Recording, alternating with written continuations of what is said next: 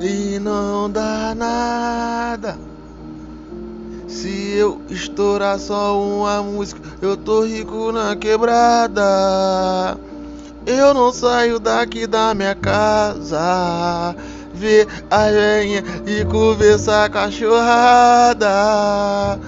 Tu sabe que nós esculacha, tu sabe que nós é foda, nós dá o papo reto, que nós é da hora. Fala a verdade que ele fica bolado, não gosto de mentira, na maior sagacidade. Se eu tiver no erro, tu pode vir me cobrar, que eu vou falar, valeu menor, com certeza eu vou melhorar. Você sabe como essa vida, nós que tem filho, faz da putaria, tem que somar, tem que somar. Se teu filho tá comendo, mano, muito obrigado, você é pica.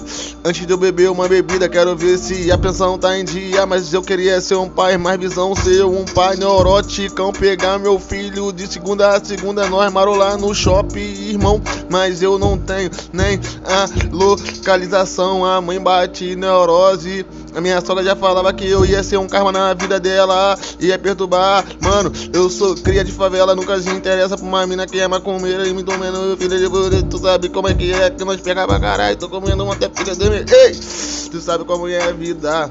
Nós vivemos no perigoso.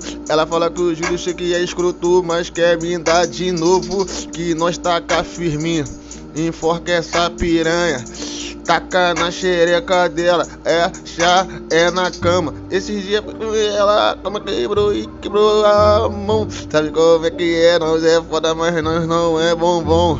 Aí todo mundo pensou que foi até agressão, mas não.